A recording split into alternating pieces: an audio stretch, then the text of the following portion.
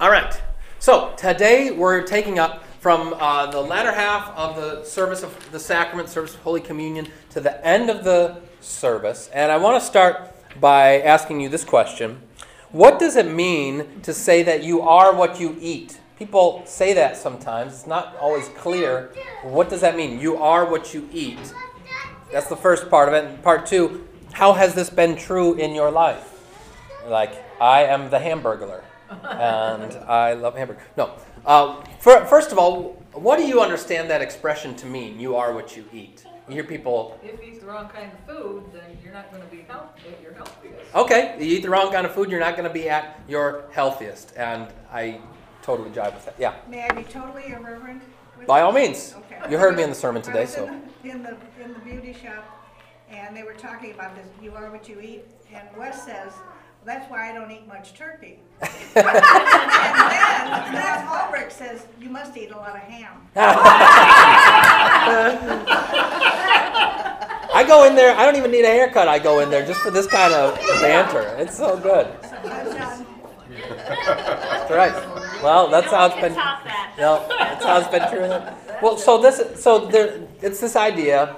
Narrowly speaking, it's what you eat. That's kind of how you're going to be. But I think there's a broader kind of application to it, where it's the things that you take in, the things that you consume, have a transforming effect on you. Not just food, of course, but also what are you watching on TV? What are you listening to on the radio? What are the books that you're reading? What are the voices that you're listening to? You are what you eat. I don't mean the voices that you hear, Pete. I'm talking about... I want to hear it.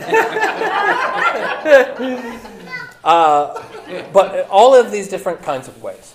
But when we put that statement in the context of worship, it takes on a very different kind of meaning and understanding. And in a sense, it summarizes the whole of what God is up to in our gathering for worship. So let's pick it up with the Agnus Dei. And maybe you've wondered or been one of those phrases that you're afraid to say because you're like, what is the proper way to say it? And there isn't one proper way to say it. But if you're pronouncing it with the Latin, it would be Agnus Dei. So Latin does that funny thing there, Agnus Dei. Or if you say Agnus Dei, nobody's going to look at you funny. But from the Latin just means Lamb of God. And the Agnus Dei adores the Savior who is really present. Adores the Savior who is really present. And you guys know this, we say it each and every week. Lamb of God, you take away the sin of the world, have mercy on us. Twice that, and then the last time, that last line changes to grant us peace. When we say the Agnus Dei, the Lamb of God, what biblical personage is that putting us in the place of? Who is it that most famously announced that or said that? John the Baptist. John the Baptist, yes. Who said, I almost have to laugh a little bit when you read it. It's like John the Baptist having a conversation with some people. Jesus walks by, he's like, hey, the Lamb of God, who takes away the sin of the world. And we're like, John, we were talking about dinner plans for tonight, but... Locust. The locust, that's right. Do we want locusts or grasshoppers, or are they the same thing? Now, I read that that was one of the first times that phrase had been used in reference to Jesus. Correct, yes. Was it a term used for other people, or was this like a whole new construct that John Baptist came up with? Yeah, this is a great question. So Chip's question is John kind of bringing something out whole cloth? This is something that hadn't been heard before, or is this an established thought and idea? And the answer is it's a little bit of both, for sure. So you have, going back to, I've got the verse here from Isaiah 53, this really pivotal chapter and section in the book of Isaiah, where the prophet says, referring to this suffering servant character, he was oppressed and he was afflicted, yet he opened not his mouth, like a lamb that is led to the slaughter, and like a sheep that before its shearers is silent, so he opened not his mouth. What was unique about when Isaiah brought that out, of course, the idea of the lamb and the sacrificial lamb, this goes way back to the Passover and also to the Day of Atonement. So that idea was fixed in the minds of God's people. What Isaiah introduces now is the thought that a person could be like a suffering lamb. And there's a couple other places, I think, in the Psalms that use similar sort of language. So it was there. To what extent was it kind of at the forefront of the people's minds? I think it probably wasn't a huge picture that they used. Yeah. But hadn't they been sacrificing lambs Yes. for a long time? Yeah, from time eternal.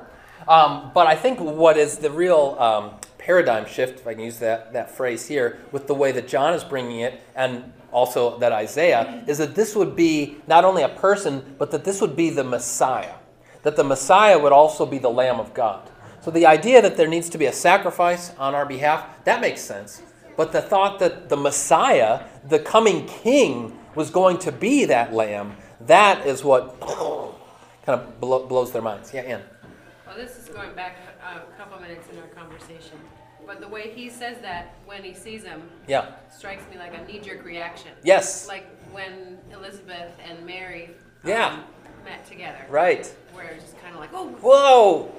Yes. Yeah. I think that's he's true. got to react. He's got to react. He's Well, in this presence. he's had this reaction from the time that he was in the womb, right? You know, like you say, when Mary goes to visit Elizabeth, and John leaps for joy in the womb, it says.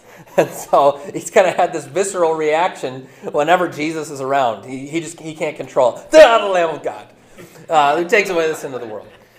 He's Kramer. He's crazy. Yeah. I kind of picture him that way, actually. But who takes away the sin of the world. Now, a question for you here. Why is it in the singular rather than the plural there? Who takes away the sin, singular, of the world rather than plural? Takes away the sins of the world, which is what you would expect him to say. He forgives our sins. What is it? What is that getting at there? Original sin. Okay, original sin. So, That we're all born with sin, right. but then throughout our life we commit many sins. We commit sins. Very good. So the distinction here is kind of, there is that fundamental original guilt and inclination to sin. It's the principle of sin in the world. And then there's all those particular concrete sins, plural, that we commit. And if we could think of it like this, Jesus doesn't just kind of put Band-Aids on all the particular sins. He goes right to the root of it. He does radical surgery, going right to the source of it, uprooting sin as such, and not just dealing with individual sins. And I think that that's already implicit in the way that John puts that here. The Lamb of God who takes away the sin of the world. That fundamental, essential sin that has infected creation. It's a profound statement already right there. And there's a reason that it's been kind of encoded in our worship then, in the Agnus Dei, and why we say it each and every week. Because it's kind of like, if you, as we age or in other situations, there's nothing else that we can remember about who Jesus is and what he has done for us, it's like, we're going to repeat this at least 3 times every single week so that we don't forget it. Who is Jesus? He's the Lamb of God who takes away the sin of the world. Boom. Ding, ding, ding. That's what you need to know about who he is for you, right? It's good news. It's very good news. So we sing that week by week. And also, I should say, as I indicate on the sentence there, the Agnus Dei adores the Savior who is really present. A little bit of the history of the Agnus Dei. It was introduced into the church's liturgy around the 7th century AD, so 1,300 years ago. It originally served kind of a practical purpose, like a lot of these different parts of the liturgy do. Like, okay, we need to do or sing something while the pastor is, going up to the pulpit, or we need to sing something while we're all gathering in. And so, likewise, this is what they would sing while the pastor was preparing the elements for Holy Communion. Reformed churches, other churches that didn't believe in what we call the real presence, that Christ is truly in, with, and under the bread and wine, took this part, after the Reformation, took this part out of the liturgy. Because it's this bold confession of Christ present here for us. The Lamb of God takes away the sin of the world, right here. See, we believe that, we retain that. Other churches are a little bit more hesitant to do so, and so they take it out. So it's just a little bit interesting history and background to it. It all depends on what the meaning of the word is. It all depends on the meaning of the word is.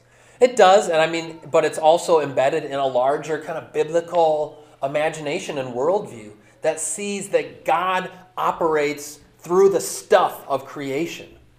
That he created this world good, and he doesn't just want to deal with us in kind of floaty spiritual ways, but in, physical, tangible ways. Been this way forever. So, I mean, in that sense, it hinges on is, but that is doesn't come out of the clear blue sky. It's consonant with how God works and operates. Yeah. All right, so we've sung the Agnus Dei, and then we proceed into the actual distribution and receiving of communion. And there's a couple of points I want to just bring out about this. So number 3, the posture of receiving Holy Communion is itself an embodiment of faith. It's an embodiment of faith. Here's what I mean by that. When we come and we receive communion, we put our hands out like this, right? Put your hands out to receive the body and blood of Christ. And Luther would say that this is the purest expression of faith. What is faith? Faith are the empty hands that are there to receive the gifts of God. And so I think it's a beautiful thing when we do that, when we gather together, when we receive the sacrament, just to have these open hands. I was reading one early church father by the name of Cyril. He suggests you put your left hand like a throne, and then your right hand on top of it, and it's like receiving the king upon his throne. That's cool. I can go with that. But the upshot is basically the same. You put your hands on it. This is why I'm looking around. I don't think anybody in this room does it. There's a couple of folks, though. I need to talk to them. I think it's inappropriate, or at least improper, to just grab when you're receiving communion. Like, here, give me that. I appreciate the impulse. You want it so badly, you just want to grab it. But there's something about having your hands out like this that just habituate you, if I can use a $5 word, to that life of faith. It's about receiving, not grabbing. God gives, we receive. It's not that big of a deal, but it's just something to keep in mind. Yeah, Carla. Historically, the pastor would actually put the host in your mouth. Right. When did that shift and change? Yes. So this is a fascinating little historical anecdote as well. So Carla brings up that historically the pastor would just take the host and put it right onto your tongue, right onto your mouth. So this started at some point in the Middle Ages. Can't pin down a precise time on it. But it was after the doctrine of transubstantiation really took hold, which was in, I think, 11th century, the 1000s, so about 1,000 years ago. And transubstantiation is that Roman Catholic doctrine that says the bread and wine lose their bread and wineness and turn into Jesus' body and blood. Thus, they have things like the Corpus Christi Festival, which means the Body of Christ Festival, where they would take a host and put it in what they call a tabernacle, or not a tabernacle, there's a fancy name for it, but this big thing, and they would parade it around in the streets, and the people would kind of worship as though Jesus himself were there, okay? But as another unintended consequence of this doctrine, folks would receive the host and not eat it because they thought, if I can get a little piece of Jesus, that's got to be really good for just kind of, in an age before you had Simply Safe and, Brinks or whatever, like if I want a security system for my house, what could be better than the body of Christ tacked up over my door? And so people were receiving these hosts and basically doing superstitious practices with them. And so the leaders of the church were like, okay, this is bad. This is not what we intended. And so they said, all right, Frank, here's what we got to start doing. When they come up to receive communion, they're going to open their mouth. You just put it right into their mouth. Make sure that they swallow it, okay?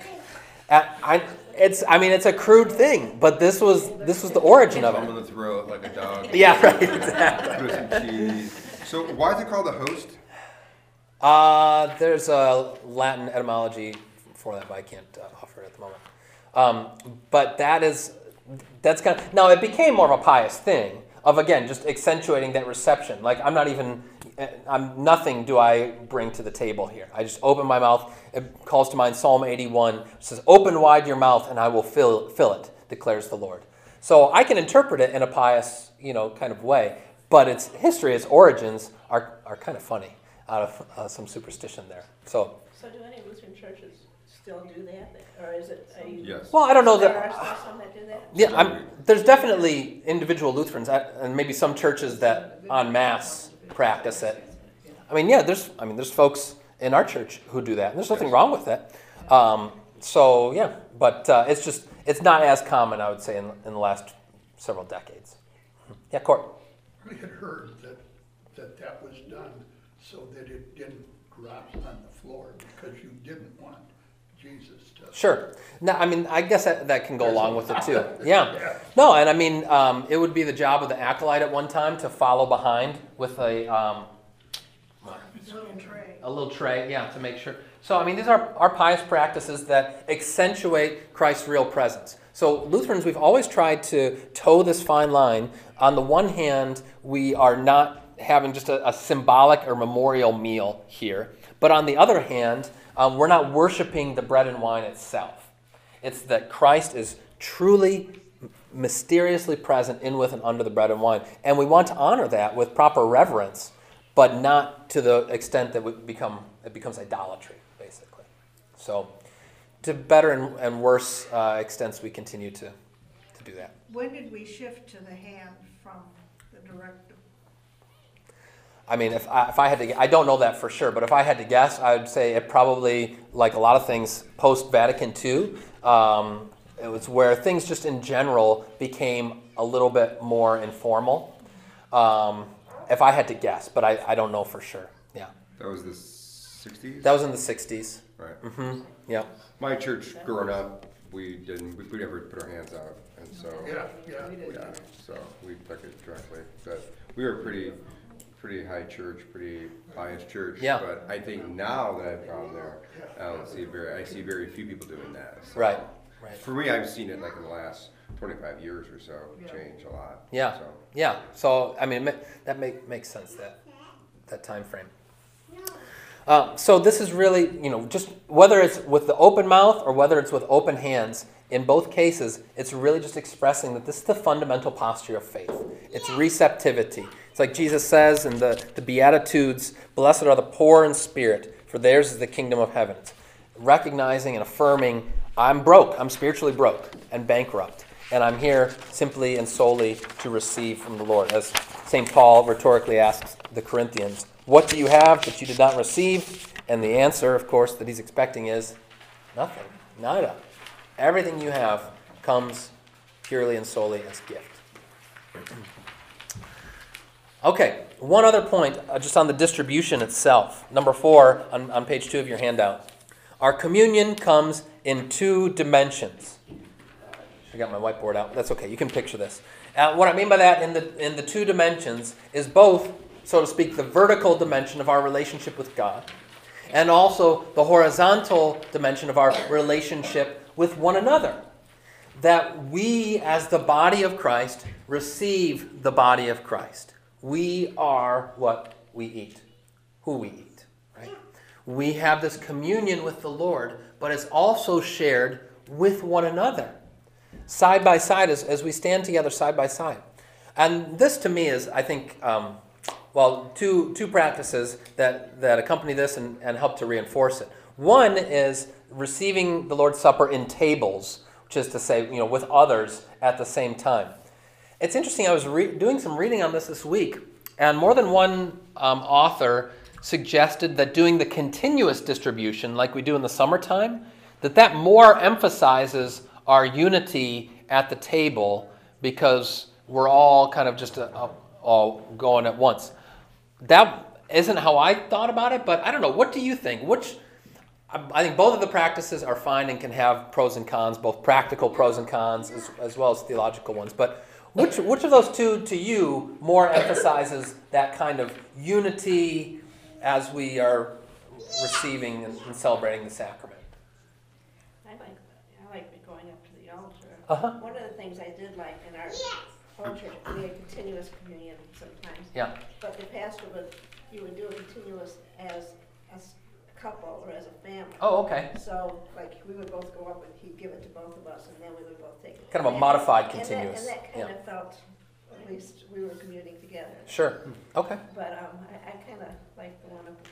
Coming up together. Good. Don't- Yeah, Pete.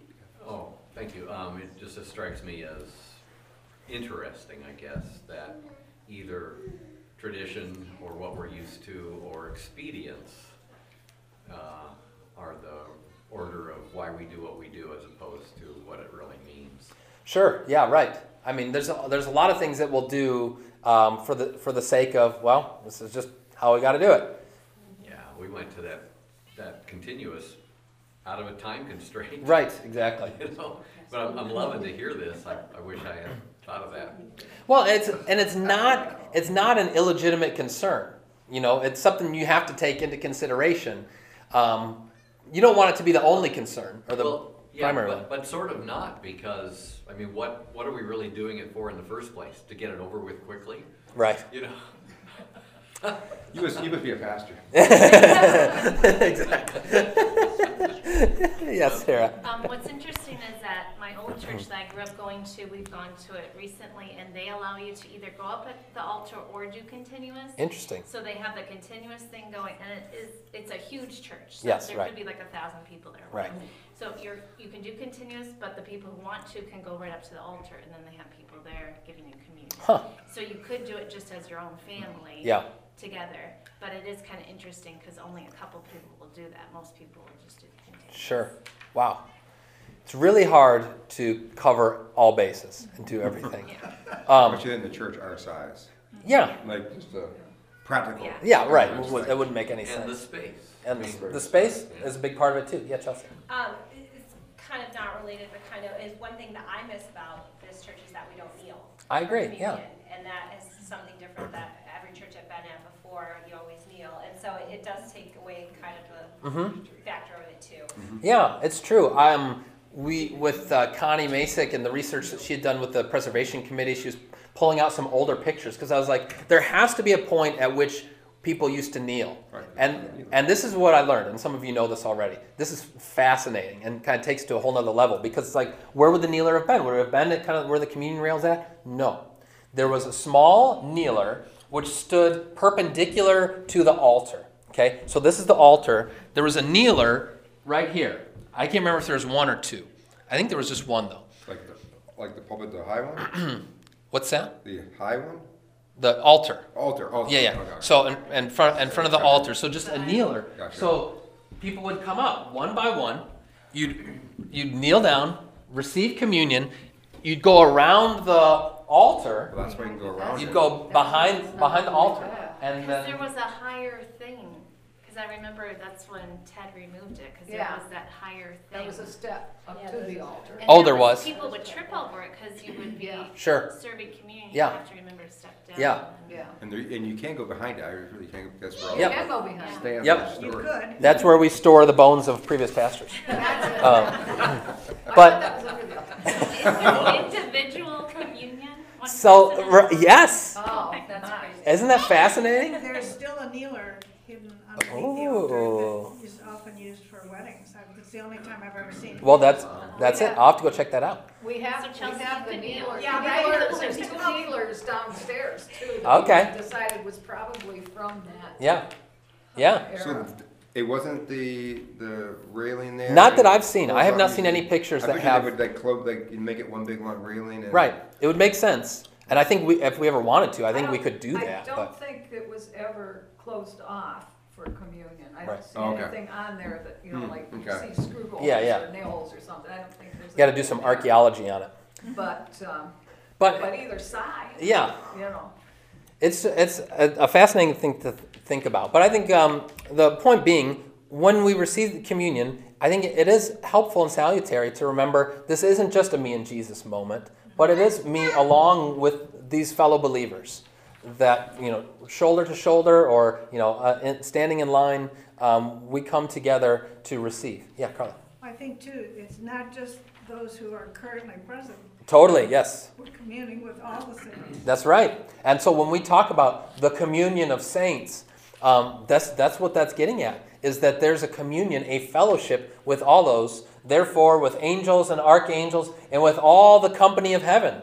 All the company of heaven is those saints who have gone before us already, who are joining with us. I've mentioned this before, that in many churches, the churchyard or the church cemetery would be on the other side of the chancel wall. And that's the idea, is that it's like we're all joined together.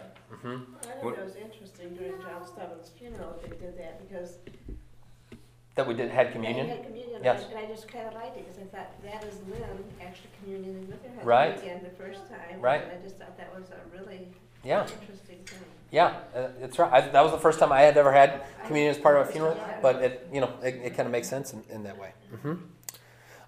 Yeah. And it seems like the space, when you go up to the inside the chancel area, though, it seems like you're in a special place. Yes. And as a parishioner, you don't often get to go up there. And so I think as a kid, you like to go up there because you can see things you couldn't see before. It seems special, and you're kind of like almost in a circle, so you kind of feel like, I think of like the heavenly host. Sure. I feel like it just feels like you're in a special place where you can commune. Right. It's more like a special dinner you're having there, as opposed to a drive-through. Sure. Where you just Right. like that. It's a sit down, not a fast like it food. doesn't work, but as far as psychologically, you feel like, oh, this is something special, as opposed to like the most expedient way possible. I think that's true. Yeah. Chris. Yeah, I like going up to the altar more, because, I mean, I guess that's just what I'm used to. But yeah, it feels like you're in like a circle with all the other people, and it kind of feels like a drive-through when you're doing the continuous. Yeah. But I mean, they both work, so. Well put.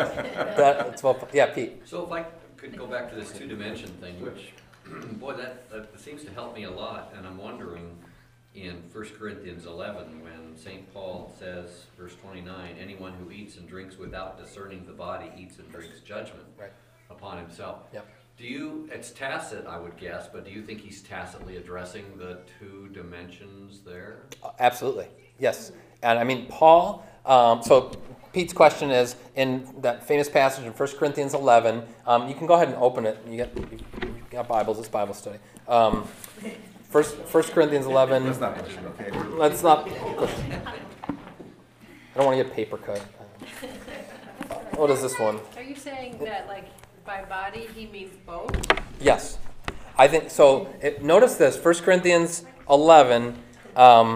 This in the context here, there's two things going on. On the one hand, Paul is addressing strife and issues within the Corinthian congregation, ways that they are not caring for one another in love. He's talking about in verses 17 through 22. When you come together, it's not the Lord's Supper that you eat, for in eating each one goes ahead with his own meal. One goes hungry, another gets drunk. What? Do you not have houses to eat and drink in? Here he really sounds like a good Italian. Or kind of a New York Jew, something like that. You despise the church of God, humiliate those who have nothing. Come on, forget about it. Anyway, there was class dynamics going on here too in Corinth, where you had folks who were more of an upper crust of society, and they wouldn't be getting together normally with these lower class folks. And so there is this horizontal concern that Paul has. But now, and this is the move that Paul so often makes, he's going to root these horizontal concerns. He's not just going to double down on the horizontal and just kind of make like a social justice move or something like that. Instead, he's going to root those horizontal concerns in the vertical theological reality of the Lord's Supper.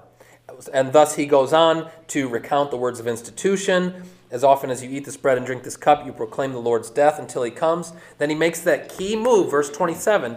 Whoever therefore eats the bread or drinks the cup of the Lord in an unworthy manner will be guilty concerning the body and blood of the Lord. Let a person examine himself then, and so eat of the bread and drink of the cup. For anyone who eats and drinks without discerning the body eats and drinks judgment on himself. Verse 29 there, he doesn't say who eats and drinks without discerning the body and the blood. Why does he not say that? I think because he is trying to be purposefully ambiguous. Or put it this way, that it's a double entendre, that it's covering both at the same time.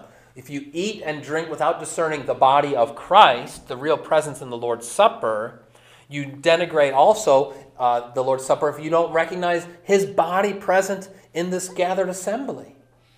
It's not either or. I think it's both and. And I think that the horizontal finds its source and strength in that vertical. Does that make sense? Well, it does. And the reason I bring it up is because this was a big controversy in the town that we lived in there in Pleasant Hill. Because there was a church that had a big mass communion service of anybody come. And they wondered why I wouldn't go. Yeah. And it was because I didn't see the discerning of right. the body of Christ right. in its two-dimensional in its two-dimensional presence. Yeah, and churches can go off on both ways here. Only focusing on the vertical to the extent that it's almost like you denigrate the gathered Christians who are right there and almost treat them as non-Christians. Right. Or, on the other hand, make it just about, hey, this is kind of our nice family time here, and I don't want the Lord to interrupt and ruin this. We're having a nice. God is not invited. Yeah, so as though all that mattered was just us having good feelings. Like, we want to affirm both of those. That this is the Lord's Supper; it's not our supper, and so He's the one who has the right to invite and gather together the people, but also to honor that. And yeah, go ahead, Ann.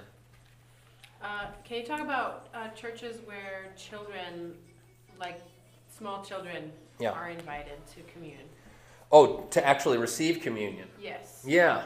So this has become more common in the Missouri Synod in the last decade or so, to the extent that there's even been resolutions about it in convention.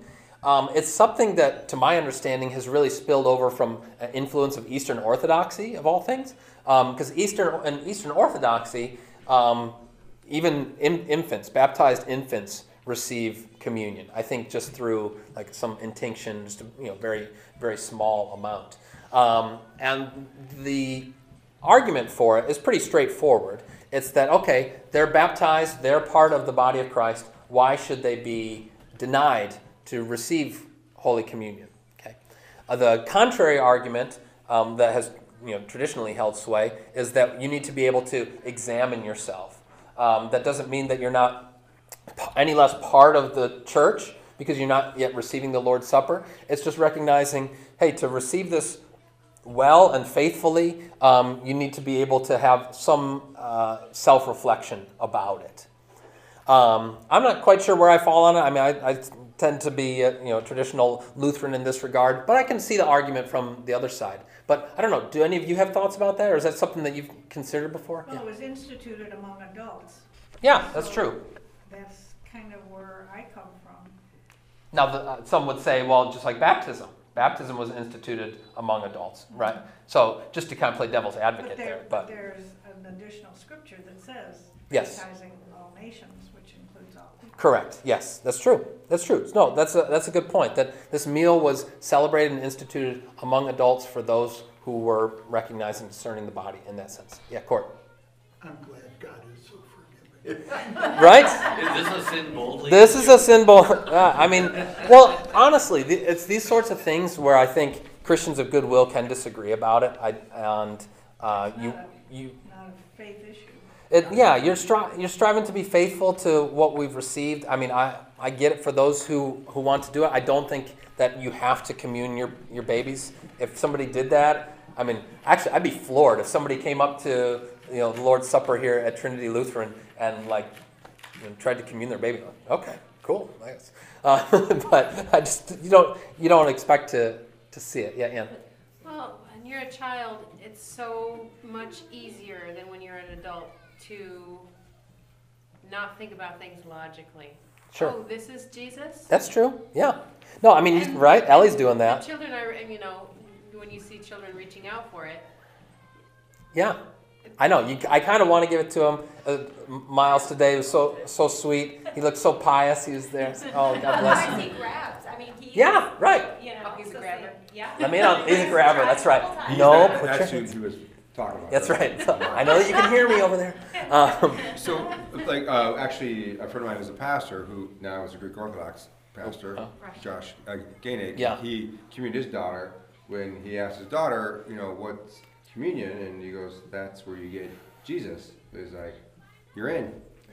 I mean, and so she was, I think, in second grade or first grade when she got communion, maybe even preschool even, but she could articulate that that's what Jesus was. So what I like about it, and I'm not sure how early you would go, right. what I like about it is it de-emphasizes our intellectual assent to what is going on, like our participation in it. Like it's really you're receiving. And people that do it have, their argument is like, why would you not want to deny your child? Why would you want to deny your child? Yeah, why would you, this is, yes. As one pastor said, many other things by the time they're in 8th grade have passed those lips that you don't want to. Right, exactly. So why would you want to deny the one, something like, so. That's fair enough, no. It's a higher view of what God's doing in it. Sure. I think what, for me, would be the hard part would be, I think, the disruption at the table of kids taking it. You know what I mean? Which would make it just like a practically, like, if a kid's taking it and they're spitting it out or they're just goofing, like, becomes more, it maybe makes it less serious. I'm not sure that. Well, and this is where kind of the informal rule of thumb that I got from my teacher, Pastor Joel Bierman, and the Wolves pastor as well. His rule of thumb was when they can come to the table and not laugh when they get some wine, then they're ready to receive communion. If they're giggling still, like, oh, then they're probably not ready yet. Right. And there's something to that. But I do love just that simple childlike faith. It's interesting too how it's kind of gone the totally other direction. Where once upon a time, not that long ago, kids wouldn't even come up with the parents, which seems kind of crazy to me. Like, let's just leave them here and see if everything works out okay. But yeah, Eileen. You mean like I have been while you There's were here? nothing magical at 8th grade that says, No. I will say out loud that I was not ready at 8th Sure. grade. I went through it because everybody was doing it. Yep. I was in a Lutheran school and you were doing Yep. it. But Yeah. I had absolutely No, you're right. There's nothing magical about 8th grade. I think for some kids, they're ready a lot younger, and others are probably still not ready. And so, like he said, it's the grace of God. I mean, I went for This is years true. through communion without really understanding it. Yep. The grace of God let me do it. Yep, that's right. Good. All right, let's forge ahead. We got about 10 minutes left, and we'll tie a knot on this thing. So number 5, the Nunc Dimittis, some more Latin there. Now you let, announces that now we can go in peace. And this is Simeon's song, Lord, now you let your servant go in peace. Your word has been fulfilled. And you guys are familiar with this story. It comes up this time of year. From Luke 2, there was a man in Jerusalem whose name was Simeon, and this man was righteous and devout, waiting for the consolation of Israel. And the Holy Spirit was upon him. And it had been revealed to him by the Holy Spirit that he would not see death before he had seen the Lord's Christ.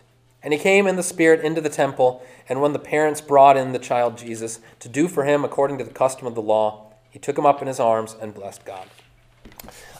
It's often kind of assumed in portrayals of Simeon that he was an old man when this happened. It doesn't actually say that.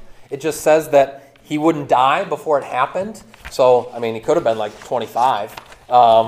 But that would be, kind of strange. It's like, I'm going to die until, when is this going to, okay, now I can. I always wondered how long did he live after that. Yeah, right. It's true. Was it, 10 years later? But this is, that expression, now I can die in peace, comes from Simeon and comes from this story. And this is where I thought it was just really lovely in a way a few weeks ago when Brother Stebbin passed away, where he had come, he had received the Lord's Supper, and we had sung that.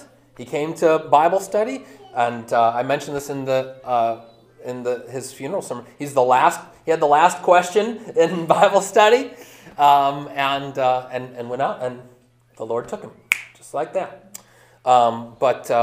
It was a Simeon moment. Now your servant goes in peace, and I mean, it maybe sounds kind of morbid to say, okay, that every week when we leave worship, it's like saying, all right, I'm ready to go.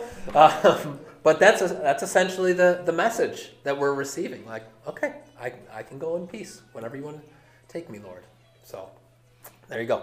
You have been well outfitted and prepared. Put that on our sign outside. Put that on our sign. Right. You could die after a service. After our pastor It could be preaches. you. Yes. After he preaches, you'll be ready to go. Yes. We don't have enough letters. I'm not sure that would be real encouraging for people to come. It's a different church growth strategy. It's good work for our cemetery, though. Oh my Lord. You guys. Real estate business we have. That's right. Moving right along. Number 6 then. Okay, so we have the Nunc Dimittis. There's also this other song that we sing sometimes, just called, Thank the Lord. Thank the Lord and sing his praise. Tell everyone what he has done. Let all who seek the Lord rejoice and proudly bear his name. He recalls his promises and leads his people forth in joy with shouts of thanksgiving. Alleluia, alleluia. Very well done, very well done. I love this. I think it's a recent addition to the liturgy, but I think it's a beautiful addition. Just like this is the feast. And it comes from Psalm 105. Give thanks to the Lord, call upon his name, make known his deeds among the peoples. But it points out, number 6 on your handout, it gives a sense that receiving the Lord's redemption compels witness. Thank the Lord and sing his praise. Tell everyone what he has done. And so it has this kind of centrifugal motion to it, that now we move outward from this place to share the good news. Yeah, Leslie. That means that everybody in this room should be out caroling this afternoon at 5 o'clock. Very good. Yeah. Well, Glad to have a plug there. but, Yeah. but the musical settings, even the other one, thank the Lord and Yes. sing his, they're dances. They're jubilant, yeah. They are literally musical dances, and sometimes we just get them so droned Sure. down and slow. But they're to be sung and joyous. I'm still not going to let you do that liturgical dance you were asking Skip. about. But yes, you're right. We want to see it. For Christmas Eve. It's the unitard that does it before. Yeah, right. But I almost like the setting too better. Thank the Lord and sing his praise. I mean, so jubilant, exultant. The kids dance. What's that? Children The kids Well, dance, you yeah. watch them and Ellie they hears it. scamper about, and it's like, that's how we're supposed to be. Yeah, that's right. The Psalm 107, I love this line, the simple line from Psalm 107. Let the redeemed of the Lord say so. You're redeemed. Say it. Yeah. Tell people. You can say it. It's okay. 1 Peter 2:9. You are a chosen race, a royal priesthood, a holy nation, a people for his own possession. Why? That you may proclaim the excellencies of him who called you out of darkness into his marvelous light. Okay? Hide it under a bushel basket? No. We're going to let it shine. So that thank the Lord kind of prepares us for that, primes us for that. All right, number 7. Talked of that two-dimensional kind of reception. There's a two-dimensional discipleship that's suggested in our post-communion collect or prayer. So number 7, the sacrament strengthens us in two-dimensional discipleship. This is the prayer. There's actually more than one, but this is the one that we mostly tend to pray. We give thanks to you, Almighty God, that you have refreshed us through this salutary gift, and we implore you that of your mercy you would strengthen us through the same, in faith toward you and in fervent love toward one another. Through Jesus Christ, your Son, our Lord, etc. In the simplest kind of way, this summarizes what the Christian life is about. 2 dimensions. Faith toward God, fervent love toward your neighbor. That's kind of how it goes. That's the rhythm of faith that we've been talking about throughout this study, that we receive and respond. Receive and respond. We've received these gifts. Now send us out, Lord, to respond in love toward others. And it kind of encapsulates when Jesus gives they ask, what's the greatest commandment in the law? And he says, love the Lord your God with all your heart, mind, soul, and strength, and love your neighbor as yourself. And this duality of faith and love, when you start looking for it, it shows up several times in the New Testament. To give just a couple other examples, 2 Timothy, Paul says, follow the pattern of the sound words that you have heard from me in the faith and love that are in Christ Jesus. And Colossians 1, we always thank God, the Father of our Lord Jesus Christ, when we pray for you, since we heard of your faith in Christ Jesus and of the love that you have for all the saints. Both those hand in hand. 2 more points. Number 8, bringing us back to where we began, the benediction sends us out in God's name. You remember we started with the invocation, right? Calling upon the name of the Lord, in the name of the Father, Son, and Holy Spirit. At the end, we conclude with the benediction. The Lord bless you and keep you, and so forth. Well, notice this from Numbers 6, where that comes from. It's called the Aaronic benediction, not ironic, but Aaronic. The Lord says, "Speak to Aaron and his sons, saying, thus you shall bless the people of Israel. You shall say to them," and there's the benediction. And then it says, "So shall they put my name upon the people of Israel, and I will bless them." So that in the benediction, it's that name is being applied once again, and we're being sent out bearing the name of the Lord. That triune name, Father, Son, and Holy Spirit. And notice it's that threefold Lord. The Lord bless you and keep you. The Lord make his face shine on you, be gracious to you. The Lord look upon you with favor and give you peace. There's a Trinitarian pattern to that there as well. So we start in God's name. We are sent in God's name. Finally, we receive the body of Christ to be the body of Christ. And I always love this line from the hymn, "Sent Forth by God's Blessing." Sent forth by God's blessing, our true faith confessing, the people of God from his dwelling take leave. The supper is ended, oh now be extended the fruits of this service in all who believe. That's the idea, is that now we've received this supper. May the fruits of this service be extended through our lives of love for our neighbor. Yeah, Pastor Pete. So Luther's meanings to each of the three articles of the Apostles' Creed resonate with these three as well. The blesser and keeper is the Father's work. The graciousness we see in Christ. The shining face is certainly second article stuff, and third article is this peace that the Spirit gives us as we live among God's people. So it's kind of an interesting intertwining, like you said, beginning and ending. Bracketing of it. This whole bookended thing around our Trinitarian God. That's right. Very good. Very good. Well, thus concludes our study of Lutheran worship. I hope this has been profitable and edifying for you. We'll take off next Sunday, and then in the new year, we'll start with the book of Acts. Look forward to seeing you then. God bless.